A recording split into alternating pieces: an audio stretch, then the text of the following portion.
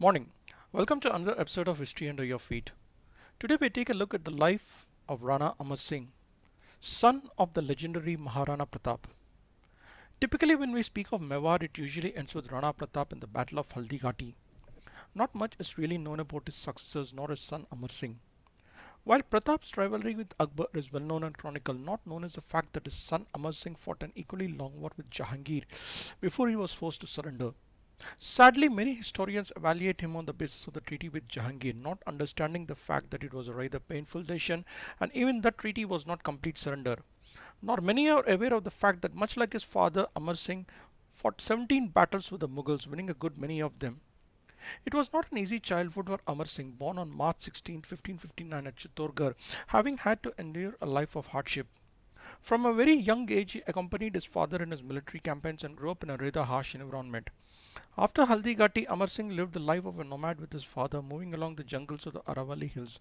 The exposure to the battlefield growing up in the forest made him physically and mentally tough, and later when his father recaptured most of the forts, Amar Singh played a pivotal role in the campaigns. With the passing away of his father, he was coronated as a ruler at Chawan, the capital his father had built on January 29, 1597. Akbar immediately sent an army under Prince Salim in 1600 to subdue Mewar. Amar Singh, however, countered back, routing the Mughal army at Untala, killing their Kilardar Kayam Khan and capturing the outposts of Mohi, Koshital, Mandalkar, and he went right up to Malpura in Amber state. Meanwhile, Prince Salim was coronated in November 1605 as Jahangir ascending the throne after his father's death. This continued a new rivalry between Jahangir and Amar Singh that went on for a long time, and assisted by Rajputs like Mahasingh, grandson of Raja Man Singh of Jaipur, he declared Rana Sagar, son of Uday Singh, as the Rana of Mewar.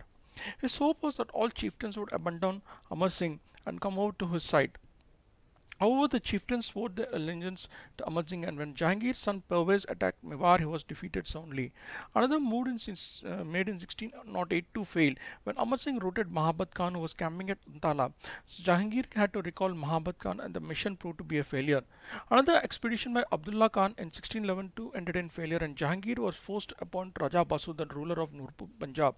However, Basu, Basu was once again defeated by Amar Singh, and Mewar now remained the last frontier for the Mughals.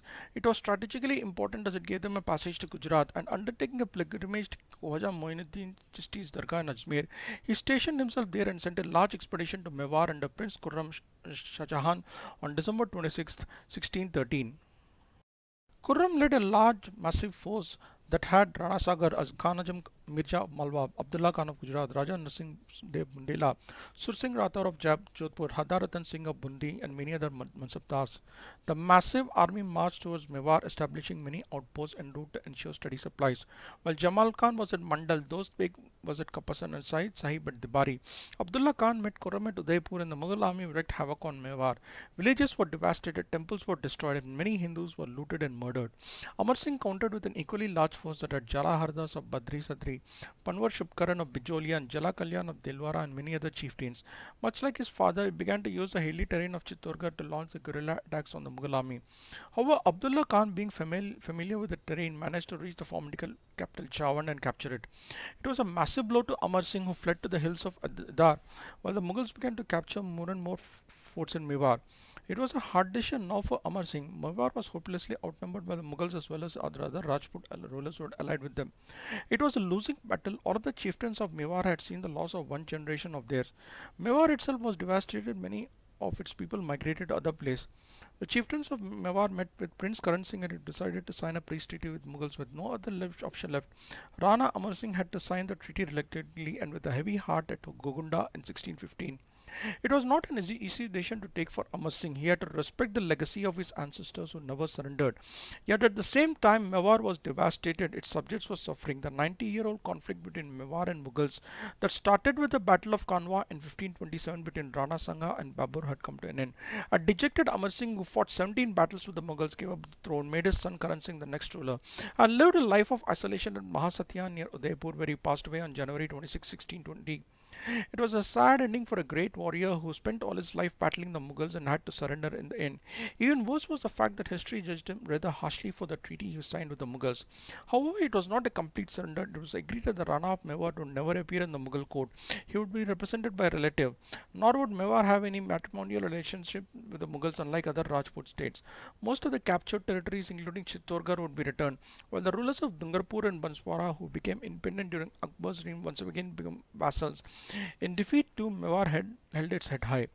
Rana Amar Singh, unlike his more famous father, never really got his due, and the fact that he signed a surrender treaty ensured he would be judged harshly.